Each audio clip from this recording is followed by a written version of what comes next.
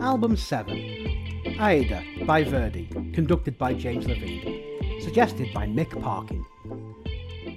Opera is silly. There's nothing wrong with silly, of course. Almost everything is silly if you think about it.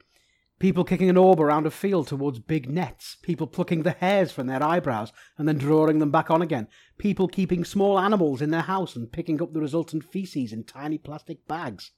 All the best things are silly. Silly is what makes life fun. Opera, in which mannered singers warble in Italian over orchestral scores that rise and fall to the beat of storied emotion while a gathered crowd prompt in rich clothing watch on through tiny binoculars, is a foreign country to me, despite my broad theatrical knowledge. Never spent a night at the opera, nor listened to an operatic score in its entirety. But every day's a school day, so I approached this with an open mind. My verdict? The music is lovely, but the medium is baffling. I think operatic recordings are for people who are, well, fans of the opera.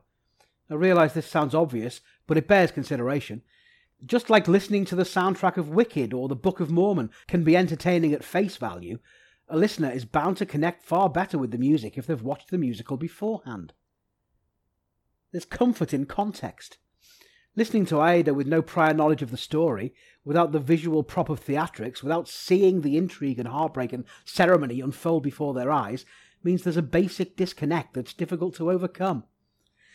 The recordings are for viewers of the opera to relive their experience, rather than for newcomers to break into the genre. That said, the music is beautiful if you're prepared to make concessions to the medium. The score ebbs and flows from the tiniest of whispers to the headiest of crescendos, with all the rumpty-tumpty and faddly-diddly-dee you'd expect in between. The singing is, well, operatic. If I'm honest, while I think it's technically proficient, I'm unsure if it's actually good, or if that quality is an informed attribute. People say it's good, so it must be good, in true Emperor's New Clothes fashion. The singing is loud, and drenched in modulating vibrato that could seem almost comical out of context.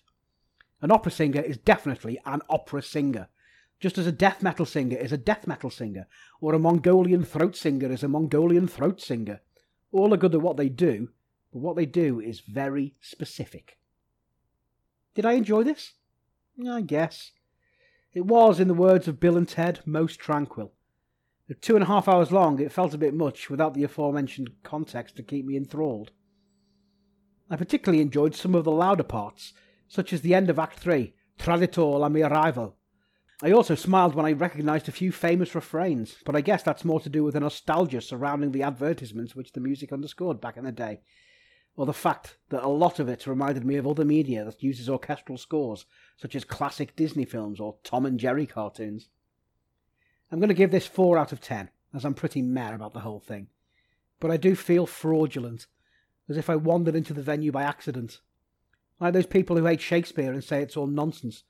Perhaps I just need a good teacher to show me how wrong I can be. I'm Craig Stevenson. This is the 1000 Albums Project.